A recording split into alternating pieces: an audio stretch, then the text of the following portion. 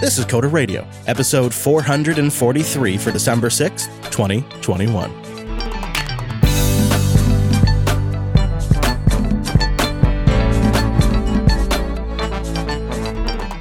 Hello, friends, and welcome back to Jupiter Broadcasting's weekly talk show, taking a pragmatic look at the art and the business of software development and the world of technology. My name is Chris, and joining us every single week like the podcast soldier that he is, it's our host, Mr. Dominic. Hello, Mike. Hello, hello. Hello. You kind of just sliding right into the show today. I hadn't heard from you this morning. I thought, oh, he must be either A, in a meeting, or B, deep into something. I looked over and you were there. You were there. I was like, oh, he's here. Woo. You know, it's just been running from thing to thing. Well, let's take a moment, and we'll spend some time together. We'll just pretend like none of that's going on. That's what I like to do. I like to just black it all out. And I noticed, to kind of kick things off, that you have finally gotten your hands, and I don't know if we've ever talked about the Warp terminal on the show before. I feel like we might have mentioned it once before, but it's a Rust-based terminal that's supposedly going to be on multiple platforms, but is out for the Mac now. You got in on it, and I just kind of want to know what you think, because I've heard people talking about it, and is there really... I guess there is room on the Mac in particular for a better terminal, isn't there? That is something we've complained about before on the show. Oh, yeah. I mean, I will say this Warp terminal, I'm using it as my daily driver for now. It is a lot prettier than terminal.app. And it's just lightning fast.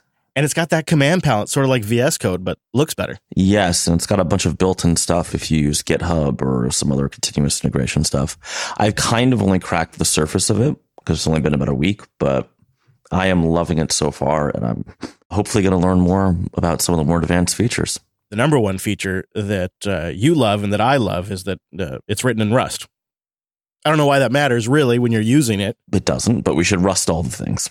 I wanted to mention, because I got in trouble last year that I didn't say on the show, and I almost did it again this year, that the Tuxi votes are open right now. This is a thing we're doing in Linux Unplugged. It's not a coder thing, but I specifically got yelled at for not mentioning it here, because it's an opportunity for you to vote on the best open source projects and distros of the year. And people wanted to get their vote in. So you go to tuxis.party.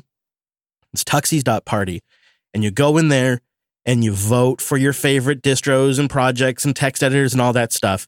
And then towards the very end of the year on Linux Unplugged, we announce who the winners are and give out awards, and they get entered into a Hall of Fame and all of that kind of stuff. It's a good time, and the Coder Radio audience deserves their vote, so tuxis.party is where you go get that.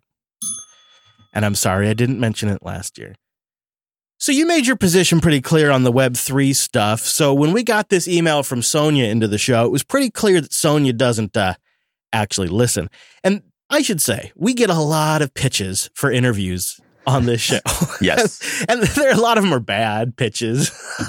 Yeah, a little inside baseball. Doing interviews on the air is kind of a huge pain in the butt. You've done a lot of them for the Mike Dominic show, so you know what a pain it is. And then there's a huge market in like PR firms that try to book people to go on shows to promote their stuff. You tell me about it. So Sonia wrote in. She's a PR manager at Decentology. It's an innovative company behind the Hyperverse, Mike, which is an open composable smart contracts marketplace that makes it easy for developers to discover, build, and monetize Web3 applications. The hell does that mean? She thought, well, she'd contact us so that way we could talk about it a little bit. Because you see, their mission is to onboard the next 10 million developers to Web3. So they're willing to provide equal opportunities and knowledge to anyone interested in entering the field. They're going to have a hackathon initiative, which they call the Hyper Hack. She actually says this on here. Even Web2 developers will be welcome. She wanted to reach out there on the show, and she loves it. She loves the show. She loves our stance on Web3, and she wants to promote her Web3 company. I don't think Sonia listens, Mike. I don't know why this one tickled me, because we get so many variations of this. But yeah, I didn't even see this one. My Darth Maul filter must have just been like, no, sorry. All right, so listener Michael wrote in, and he did kind of have a pragmatic take on the crypto blockchain hype. And he writes, as a daily pragmatist, I do get annoyed with the next big thinkers spouting new ideas that will revolutionize all the things. But it doesn't mean they're necessarily wrong about all the things. We have to push the boundaries and discover new possibilities. Now, 99 out of 100 times, they're going to fall flat. But that 1 out of 100 times, we get transformative things like modern web app frameworks, NFC, Bluetooth. Sometimes it's actually hard to see in the moment the bull versus the real actual value. But patience is the key. The media hype clickbait machine incentivizes grifters, and that's a sad state. But you just have to ignore them. Society has always had this problem.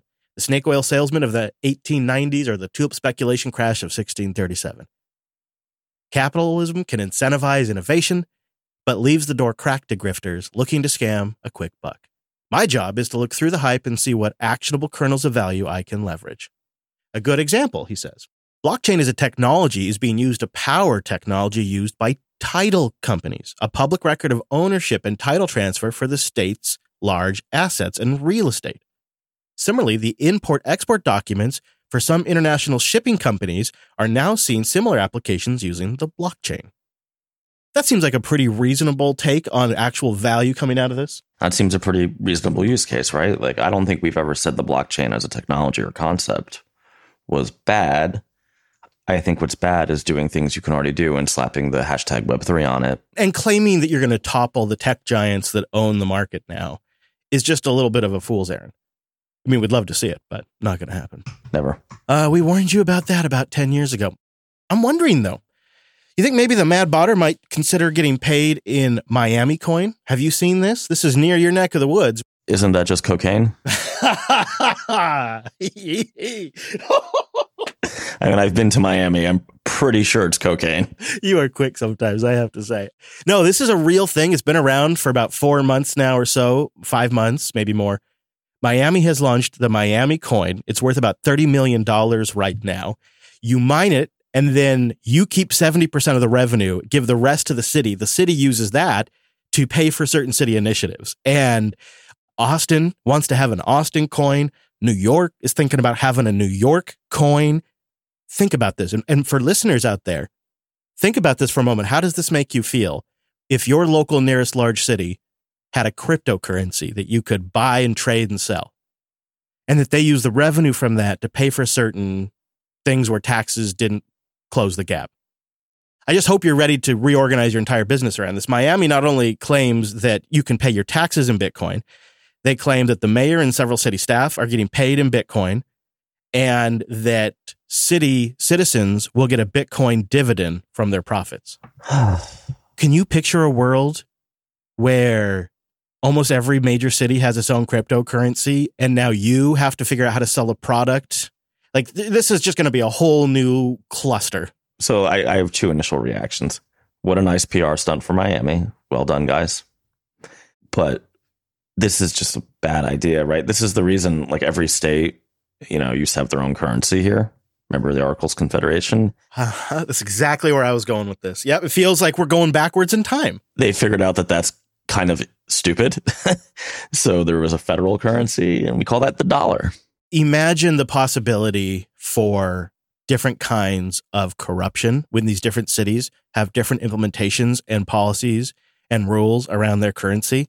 It's going to be wild. Couldn't you devalue a rival city's coin? So this is inside Florida baseball, but Orlando, Miami, and to a lesser extent Tampa, although Tampa doesn't feel to a lesser extent, but they are in this big fight to become the tech hub for Florida, which is probably why Miami's doing this, by the way. Yep. Wouldn't it be in the mayor of Tampa's interest or the mayor of Orlando's interest to just totally do whatever they can to devalue Miami coin and just screw the city of Miami? Wouldn't it be in any foreign power's interest to go after major U.S. cities' coins? And then the other thing that'll happen is these currencies will shoot up in value. The Miami coin's gone up $10 million every month. So these coins will shoot up in value. The cities will use these high values to purchase Bitcoin. And then as they begin selling their currency to buy Bitcoin, the currency will begin to drop because there will become more supply on the market. And the currencies will just do this over and over again. They'll go up. The cities will buy Bitcoin with that currency. That's where they'll actually stash it. And then the currencies will drop. And it'll happen over and over and over again. It'll be a constant pump and dump scheme that basically raises the Bitcoin price artificially. It's not good for crypto in general, I suspect. So this is my constant thing with all this crap, right? The blockchain is amazing. I think there's a lot of innovation that's going to happen there. Fantastic. Miami does not need a coin, right? We need to really start talking about blockchain as blockchain I mean, I think I've made this super clear. I am not a crypto optimist. I think. Oh, really? We were there, right? We were there when all this started, and it was like, what were you buying? Drugs and hookers. I mean, it's where it's come on. Yeah, I always kind of feel like, I mean, you got to keep in perspective, like cash is probably used for that 100 times over. Well, sure. And like, I can't say that I haven't bought some Dogecoin and then, sold it at a slight profit. It's fun. But I only do that once a year on Guy Fawkes Day. That's the way to do it. That's the way to do it. I think, there is some fundamentals there people find valuable. Obviously, a shared ledger that's cryptographically verifiable, that's pretty beneficial, right? A decentralized way to send money from person to person. If I could send every contractor of JB cash directly and not go through like some sort of intermediary bank or PayPal or service, I absolutely would. Why wouldn't I want to be able to pay everyone and anything directly? Of course I would. I'd love to be able to do that online. So have you heard of the IRS? Yeah, that's definitely a thing. Right. And that's an area that's interesting. It seems like they're treating Bitcoin and things like that as an asset, not so much as a currency. So when you cash it out, that's when you have to pay your taxes. Capital gains tax on Bitcoin. I love it. Yep. On to some more productivity follow-up. We got a bunch, and I just got a couple in here we could fit. Longtime listener Remy wrote in and said, "Hi, Mike and Chris. On Thursday local time, I got the new episode of Coda Radio. So I'm a little behind, but I want to give you a productivity hack while I could. I recently upgraded my macro pads, special small keyboards with rearrangeable keycaps. And then he has small pieces of paper with legends under them instead of generic keycaps. And we'll have a link because he has some photos in his blog post, and it's awesome. So we printed out these little squares, transparent keycaps. He puts little squares under there. And he says it makes an enormous difference in debugging C++, with GDB remotely. I just read this part. He has it connected remotely to a coffee machine, so he can kick off also that on his coffee machine. I mean, if you're going to go through the hassle of having custom buttons, obviously one of them has to brew coffee. Yeah, but I just had to share this one from Remy because one, it's just great to hear from him. But two, the blog post that he linked with it is really rad because you see kind of what he's done with it. The buttons are backlit. And then he's printed these little squares with different colors and different words on it. And he just hits that and executes the macro. And it's kind of like a more analog version of the Elgato Steam Deck. And there's something about that I really love. I got to get one of those because, getting up to brew tea is just not civilized. I know. No, it's like an animal. Actually, Lily wrote in just some really, really straightforward, simple productivity advice. First and foremost, use a consistent note system and task management system. Personally, I've been using a bullet journal since 2019. The consistency is part of it. A bullet journal is a lot of work, in my opinion, but I've kind of landed on using things for like my personal quick tasks, like things I got to do for Christmas. I use things on iOS. And then for my work stuff, my work projects, I've taken to using Todoist because it supports sharing. It has a really, really light kind of Kanban kind of project thing you can also share. And it has more management with just general group stuff. And the nice thing about Todoist is there's a bajillion integrations with tons of different things. So it's easy to get to-dos in there and out and stuff like that. So I've landed on Todoist for my work stuff and Things for my personal stuff. I think Things is the best designed to-do app on iOS. Longtime listener Hudson wrote in saying that the Kensys Advantage 2 keyboard made a, quote, huge difference in the health of their hands and wrists. This is a monster. We've talked about it once before on the show. Yes. It looks like something out of Star Trek, Hudson says, and he's right. It's $350, and it's really just this different take on a keyboard. It's better. It's just better for the way our hands are actually built, but it's a change. That's a big step for me. I have found going with the ergonomic split keyboards that have the little feet so they can get positioned right are a nice intermediary step that, probably $100 less, or getting a really nice mechanical keyboard that doesn't bottom out when you press hard. And if you type hard, it gives you kind of a good response. That kind of stuff helps. And then changing it up can help too. Now, we recorded early last week and we talked about Drew DeVault's complaints around Python. And we didn't really zero in on quite what Drew was worried about. Not editor Drew, but ranty Drew on the internet. And Will thinks he's nailed. He says the rant about Python packaging is really kind of hard to suss out, but reading through the lines, I think he spent too much time ranting about modern software development in general. And that's why it was, well, I don't know, pip works for me and stuff like that. He says what he's particularly upset about is that Python leadership has so far taken a very hands-off approach to its packaging ecosystem. Core Python has historically had some packaging tools that are old, depreciated, and marked for removal in 3.12.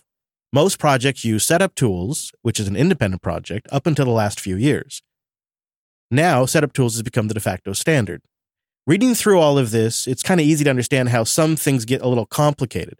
And he thinks this is what Drew was really kind of complaining about, because Drew's looking at it from a perspective of wanting to be able to package this stuff in a Linux distro.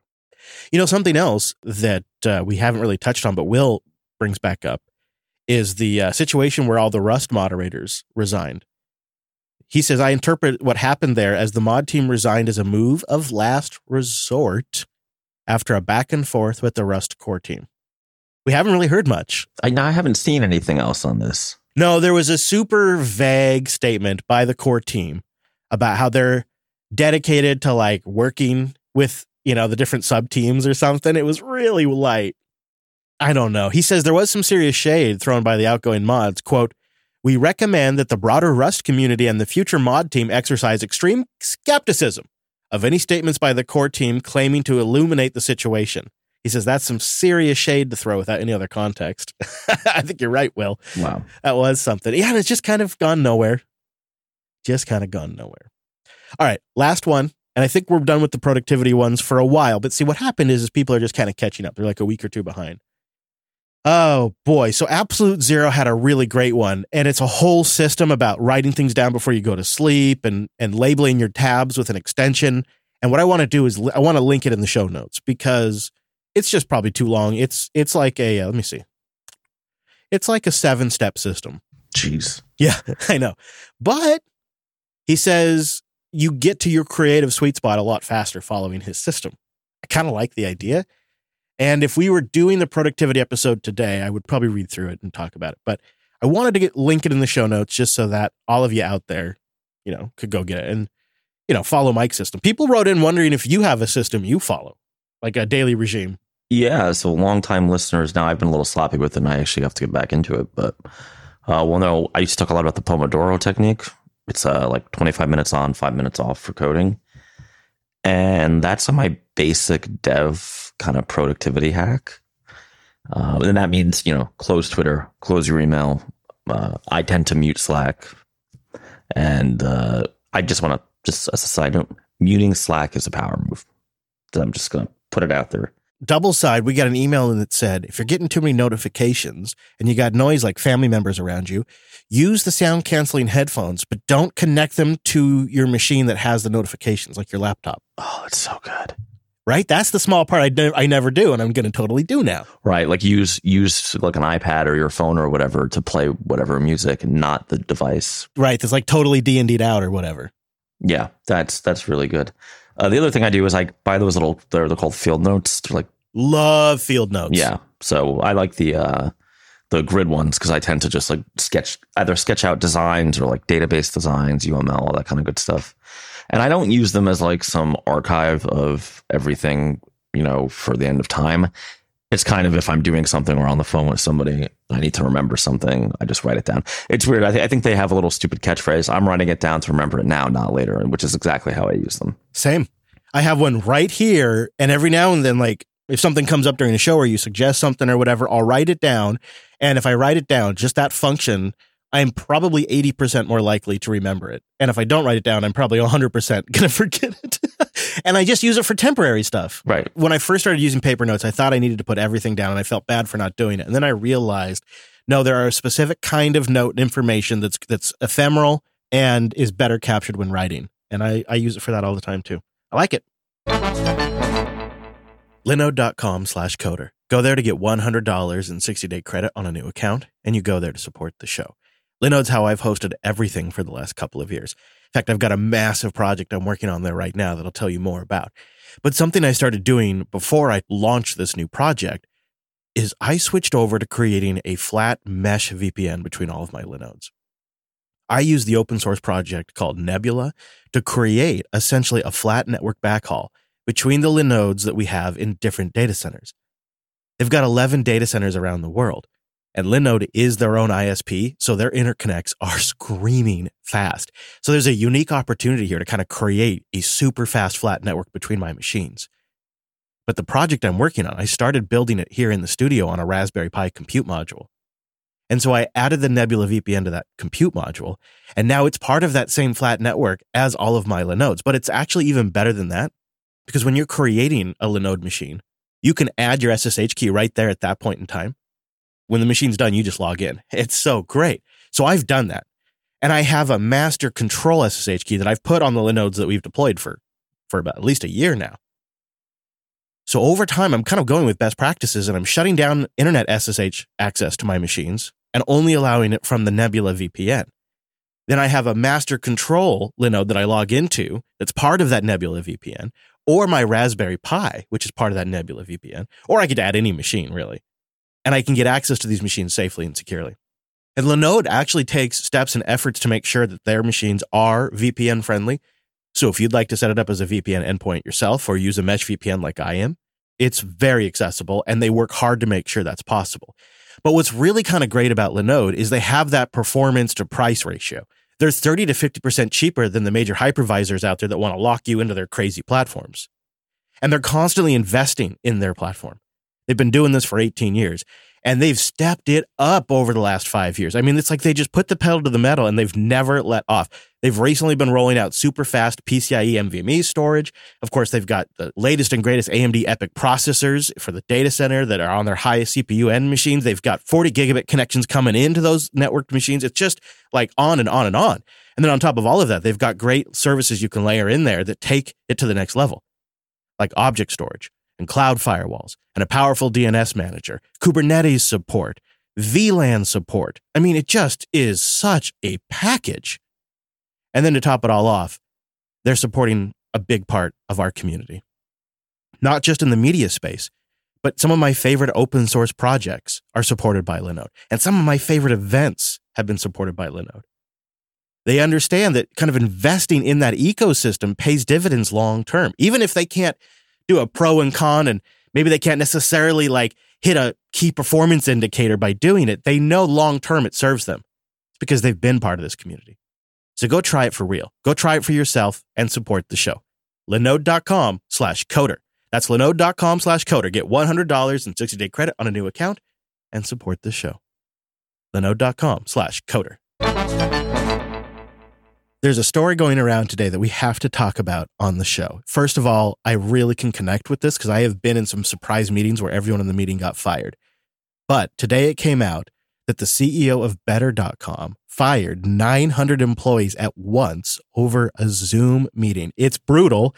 Somebody posted the video online, and I grabbed just like 10 seconds of it, but the whole thing you might want to go watch if you really like the cringe. If you're on this call, you are part of the unlucky group being laid off. Your employment here is terminated, effective immediately. Just good morning, and thanks for joining us on the call today. Hey, look, I'm real sorry. This has been hard. Hardest thing I've had to do for the second time in a row, because apparently he's done this at a previous company too. The 43-year-old CEO has. But, quote, the market has changed, and, we got to do what we got to do to fulfill our mission, so 900 of you are gone. Wait. 900 employees in one shot? Yeah, all over Zoom. Some of the American employees will get some severance and stuff like that. Some of them, they're going to get like a package. So they're going to get taken care of for a little bit, but what a wild thing, huh? And man, I have been in this spot before where I was told that no one had been laid off in 25 years at this company. You'll always have a job here. And then I got called into a meeting one day and told that everyone in our department was being laid off and being replaced by contractors. It's a family until it isn't all of a sudden. What do these people do? Better.com. Actually, let's go take a look. Maybe it's somehow they've had to lay people off. With a domain like that, you'd think they'd be making money, but Better.com, oh, are they down right now? They might be down right now. Oh, they're backed by SoftBank. Uh-oh. Also, I don't know if you've noticed this, but there's some East Coast, West Coast bias here because the headline is not Better.com CEO. No. The headline is New York CEO fires 900 employees on Zoom call. Because, those East Coasters are such jerks. I was going to say, an enlightened California CEO who's been meditating for 6 hours would never just can a bunch of people. Nah. I know, I saw that and I thought, oh man, there's some serious bias there. Okay, so Better.com, the right mortgage could save you thousands. So it's like some sort of mortgage grifting business, it looks like. And they're backed by SoftBank, thus explaining how they afford the domain Better.com. Got it. Yeah, they're doing stuff with mortgages. It's not a bubble, kids. Isn't that something? And then, it's not like it's super easy on the freelancer side either. So if you allow, a little behind the scenes, I am working on a new Linux show. But what happened to the M1 Power Hour? That's such a great name. We should do it just because of the name. But you have to ask yourself as a small shop, what are my core competencies? Where can I actually add value? And for me, and also I have to ask the question, what do I enjoy doing? Because if I don't enjoy doing it, I'll burn out after a while because, a new show is a big commitment. It's something you're doing over and over and over again, potentially for as long as possible, as close to indefinite as you can achieve. That's the goal. Your goal is to create work for yourself that never ends, right? So you better like it. That's been really hard for me because I've had this really clear idea. Then I chicken out and I kind of think, oh, maybe I should go a different direction. I've been chewing on this and I'll link to a blog post at Seth.blog and I like it a lot. It's called The Freelancer's Dilemma. And he says, engaging the marketplace requires creating value for people who have a choice and deciding what you offer your customers is your choice. It begins by being clear about what you own and what you're good at and what gives you satisfaction. So I've been thinking about that recently. I'm hoping to have it ready for the new year. We shall see. I don't know because it involves moving a few other things around too to accommodate for this. But he's such a saturated market, right? But I feel like I've got something new in me that I want to do. But I can't tell if it's just, I want to scratch an itch or if I really feel like there's a place for it in the market. It's kind of one of those if you really mess it up, there's not a lot of room for failure. So the consequences are pretty significant. Maybe not irreparable, in large part because we have members, but still significant. It's possible I'll be wrapping up another show to make room for it. That's a big decision too that has to be made. All of that's been on my mind recently. There's not a clear strategy available to me. There's not really anybody in this niche that I could emulate. And there's not really any kind of guide to follow. I just kind of have to decide and execute and hope for the best and then pivot if it fails. Can I pitch a concept? Go for it. We take famous Apple World podcasters and we just sit them down with Pop OS. Oh man. Anything but KDE. KDE is a little too stable. Something GNOME based. Oh, they'd find issues with Plasma for sure. Oh, okay. Well, just I want a Linus Tech Tips, destroy your desktop environment in the first 5 minutes. Yeah, man, that's been rough to watch. I have to be honest. Yeah, I did. I just saw the most recent one. So another Linux show. No, you were telling me you're not bringing Stowe back for me. Just not happening. No, unfortunately, not unless they turn that game around. I'll tell you what. Oof. As the editor-in-chief of the network, I could do anything I want, right? I could launch Stowe again. So I've been tempted, I've been tempted not to launch Stowe, but I've been tempted to do something that's kind of a new genre, a new area of coverage.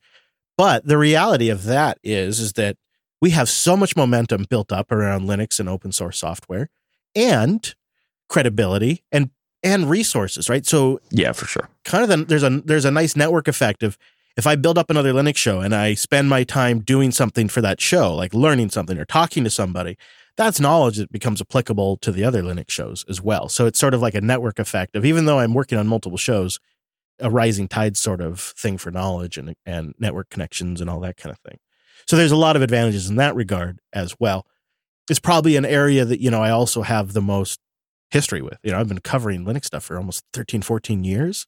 Yeah, and you have the people, right? If you ever need to slot in a guest host or something, you have enough Linux gurus. Yeah. So we'll see. We'll see. But so it's not always so easy on the, I'm not going to necessarily get fired tomorrow, But I could make one misstep, one miscalculation, and essentially lead to my own firing. So it's not always easy. Like canceling Stowe. Yeah, exactly. Or canceling Linux Action Show. I'm still hearing about that all the time. I got an email this morning. Yeah, but come on. Linux Action News and Linux. I would actually argue Linux Unplugged is, but I don't, you know what? Let me bait the trolls. Linux Unplugged is a better version of Linux Action Show. Oh! Linux Unplugged, it was if you were going to build, I think if you were going to build Last today, you would probably just build that show, really. So you're probably right. It would just be Linux Unplugged. You would never do Last the way you did it. And we're going back into what, like the 2010s now? 2006 is, I think, when the show started. Was it really? Wow. Yeah.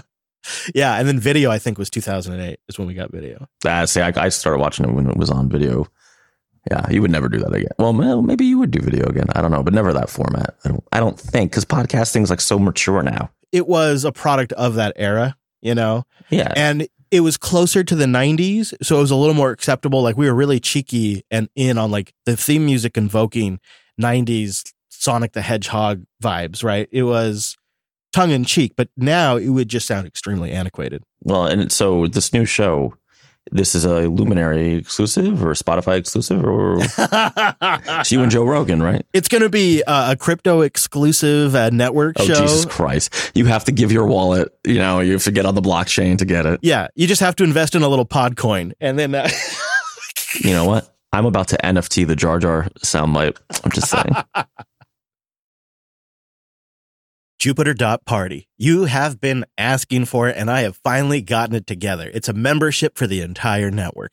And for the cost of just 2 memberships, you get access to everything.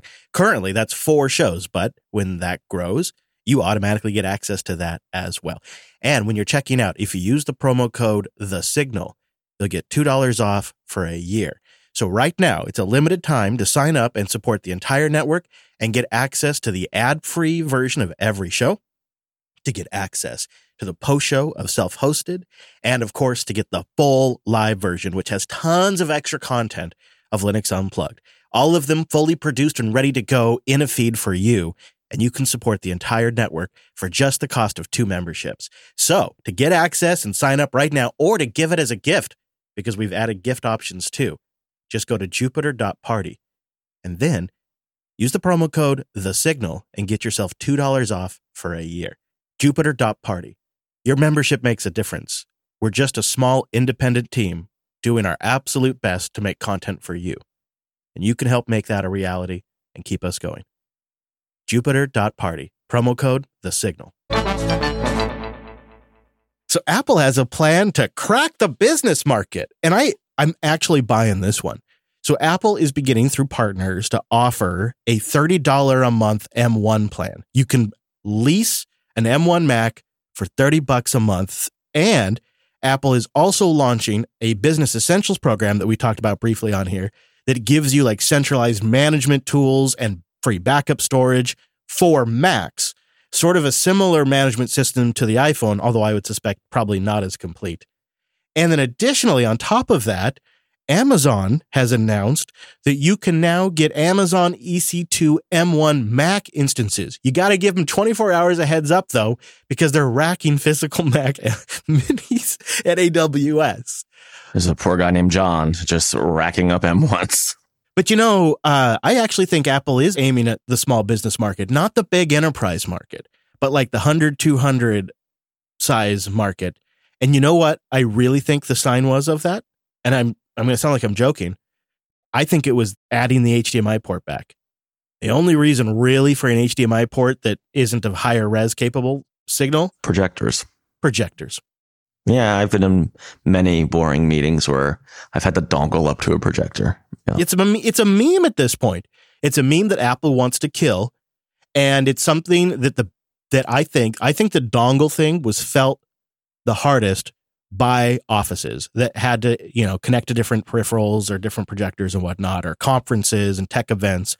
That's where the dongle stuff really got people just like either in some situation where they couldn't connect or, just a bad taste in their mouth.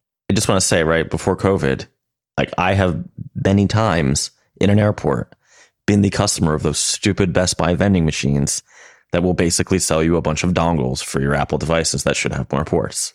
I see people lined. I used to. I don't go there anymore, but I used to see people lined up there all the time, getting themselves a dongle or a pair of headphones or something like that. And Bluetooth headphones, because of course they can't wire their headphones and they're about to get on a plane. And that's the times when it really sucks the most, is those sorts of situations. But you think they got a shot here? You know, you picture your 100-person company, 200-person company, $30 a month for an M1. And also you can buy into this Apple Business Essentials program where they'll provide support and centralized management. Think this is going to do it? I kind of see them separately, right? The Apple Business Essentials support, it really, really sucks to be an MDM company now. Yeah. Because I don't see a reason, unless you have some weird cross-platform needs, why you wouldn't just issue iPhones and iPads. And I just like a big part of my business used to be, and I'm sure it still is for people who are more iOS focused, is writing enterprise software for tablets, right? For iPads. That seems huge to me, the Business Essentials thing. The hardware thing, you know, the problem with Mac OS as a business OS, I think for a lot of like those 100 employee companies, is if you get a new device every year, do you also now get the new version of Mac OS? And I think for a lot of IT departments, that's maybe not something they want. Yeah, I think if you're going to go the Mac route, you kind of have to be committed to at least upgrading every other OS release. Yeah, but are they going to force you to, right? So is this like the iPhone program where it's, you know, $N a month, and when the new one comes out, you just automatically get it? Because I could see that being like the IT, you know, department's headache every year. Or is it optional? Yeah, I didn't read the specifics. It might be every 2 years, and then it's optional if you want to replace it. But yeah, yes, I follow what you're saying there. That would be a maintenance problem. And I don't think a lot of enterprises anymore have like custom line of business Mac OS software. I know we're going to get emails from folks who do, but so yeah, I mean, Microsoft does this too, right? They do Surface, not Pro, whatever they call it. They have a plan just like this. Right. What about for your business? Instead of dropping $2,000 on an M1, $30 a month until you don't use it anymore, and then you send it back. Okay, so what if a martini gets poured into it? Well, I wonder, huh? What is that? Because they have to have some accommodations. There's going to be damage to these things. Yeah, there's going to be. I bet it comes with Apple Care Plus, and then you can buy the additional coverage. Yeah, of course. So then, if it's covered by Apple Care, you're good. And if Apple Care says screw off, you're probably just you bought the machine. So I don't know. I mean, it's kind of a sweetheart deal for a business of my size because it's just not that much money. Yeah, that's what I was surprised by. Is it seems cheap for Apple? Yeah, but maybe this doesn't make sense. Like, I wouldn't be surprised if you have to buy like 50 or 60 units to get this plan. Yeah, sure. I really doubt I could get like 8, spend $240 a month and just everybody gets a new M1 all the time. That seems crazy to me. Well, maybe one way you could manage all those new Macs is a bunch of folks sent into the show, friend of the show, Jeff Gerling's Ansible GitHub page for managing his software setup. He's got a playbook for setting everything up on his Mac. And he just, when he gets a new Mac, he rolls this out. He says it automates the software on his Mac for software and web development. Some things are difficult to automate, so I still have to do a few manual steps, but it's all documented here, what is, whatever might be the exception. And I think he gets things up and going in like 15, 20 minutes he goes from brand new Mac to ready for full development in about 15, 20 minutes. That's epic. Yeah. It makes me kind of think, because I know I also should learn Ansible for the server stuff. I know. I want to come back to that real quick. I got to be honest. I didn't even realize you could do anything on a Mac with Ansible. I didn't know it was compatible with Ansible. I assumed it was not. So that's an area I need to learn a lot more about. But I got a confession to make that I realized I should have been telling you on the show. Uh-oh. Red Hat announced that CentOS was transitioning from a standard release that follows the Red Hat model to a continuous delivery of minor versions called CentOS Stream. Ugh, okay.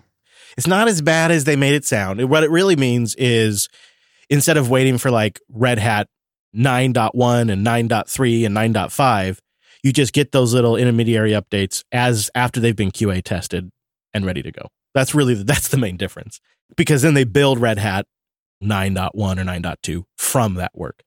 So it's not bad, but Stream 8 came out. That's when they announced it during the CentOS 8 lifetime. So CentOS Stream came out, and it was where they were kind of proving things out. I just talked to Carl George in Linux Action News this Sunday about this. It was like, okay, prove the theory works while you already have a distro that's been built the traditional way. Now convert that in real time to Stream. So I thought I'm going to avoid that and wait for Stream 9, which just came out and is born since this whole Stream idea came around. It was created as a Stream first distro. It's the whole, from tooling on, it's all built for this. That seemed like the distro. Plus it's based on Fedora 34, which is a great release of Fedora. It includes GNOME 40. And so it makes Stream 9 essentially an LTS Fedora. Although it doesn't have all of the kernel components to make it a great desktop, it has everything you'd really need for, a development job. So Stream 9 it just seemed like this is going to be this moment. And I was going to migrate all of my studio machines over to Stream 9. I'd been waiting since the announcement back in December.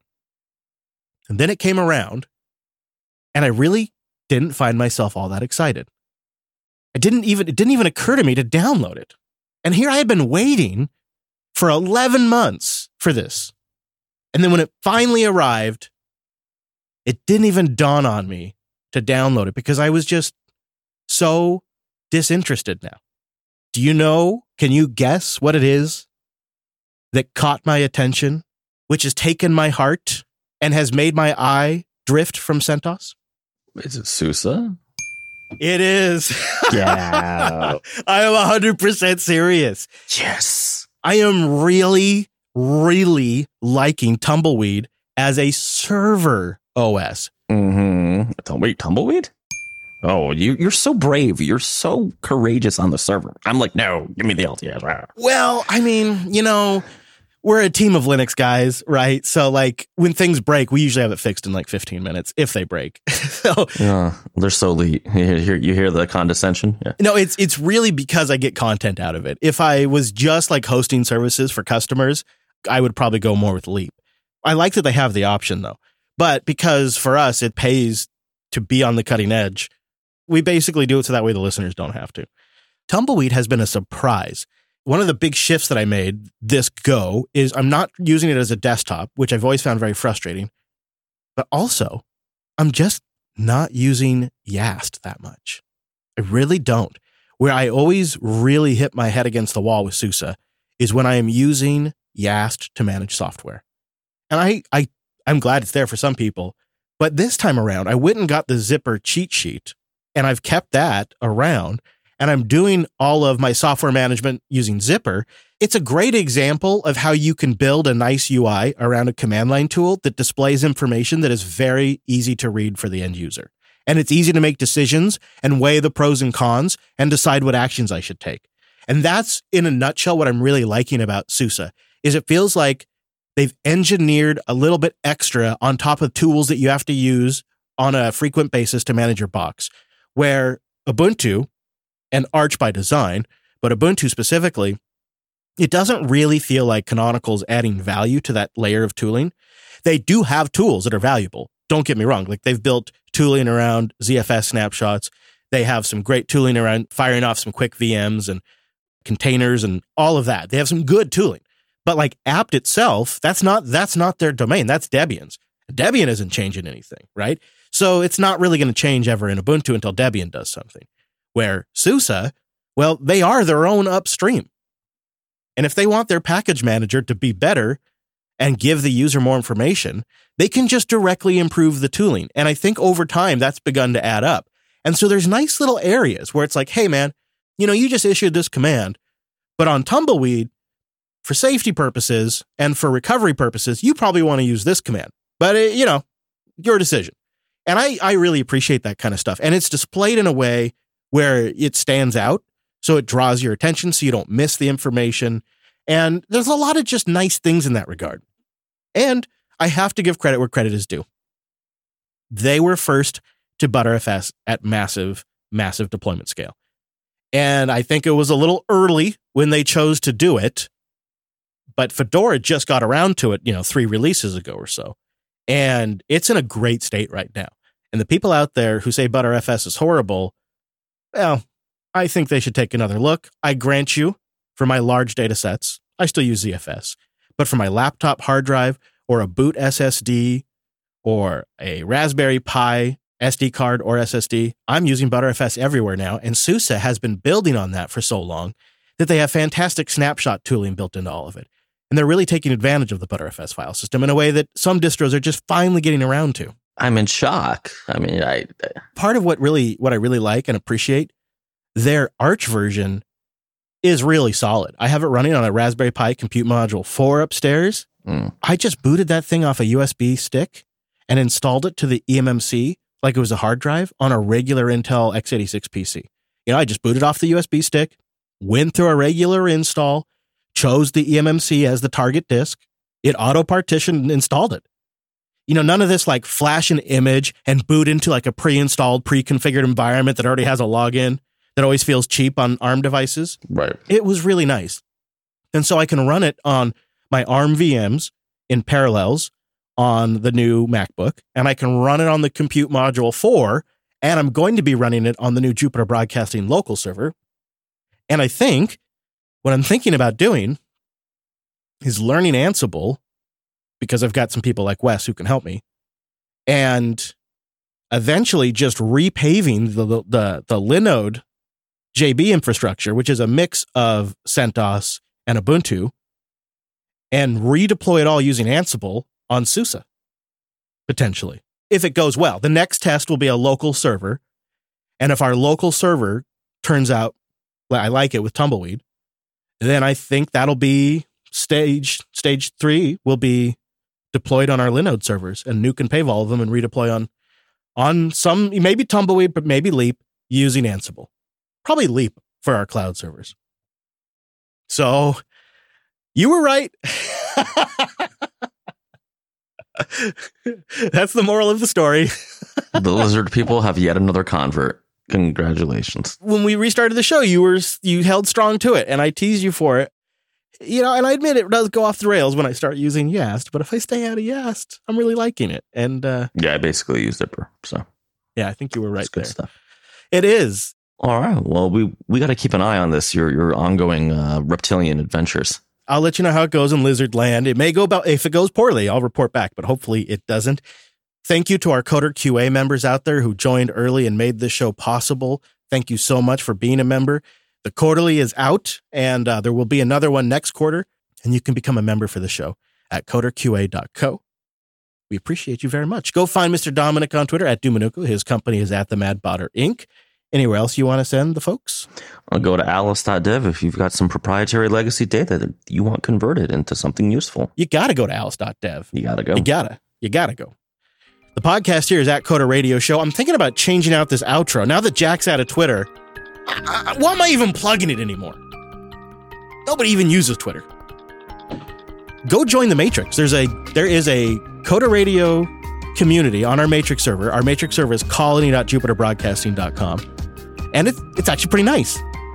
Go hang out there. There's a persistent chat on Matrix. Want to play around with Element? Now's your chance. Our server is colony.jupiterbroadcasting.com. Links to what we talked about today are coder.show/443. Over there, you'll find our contact form. That's a huge part of the show, so please do participate with your feedback. And subscribe over at coder.show/subscribe. We'll see you right back here next Monday.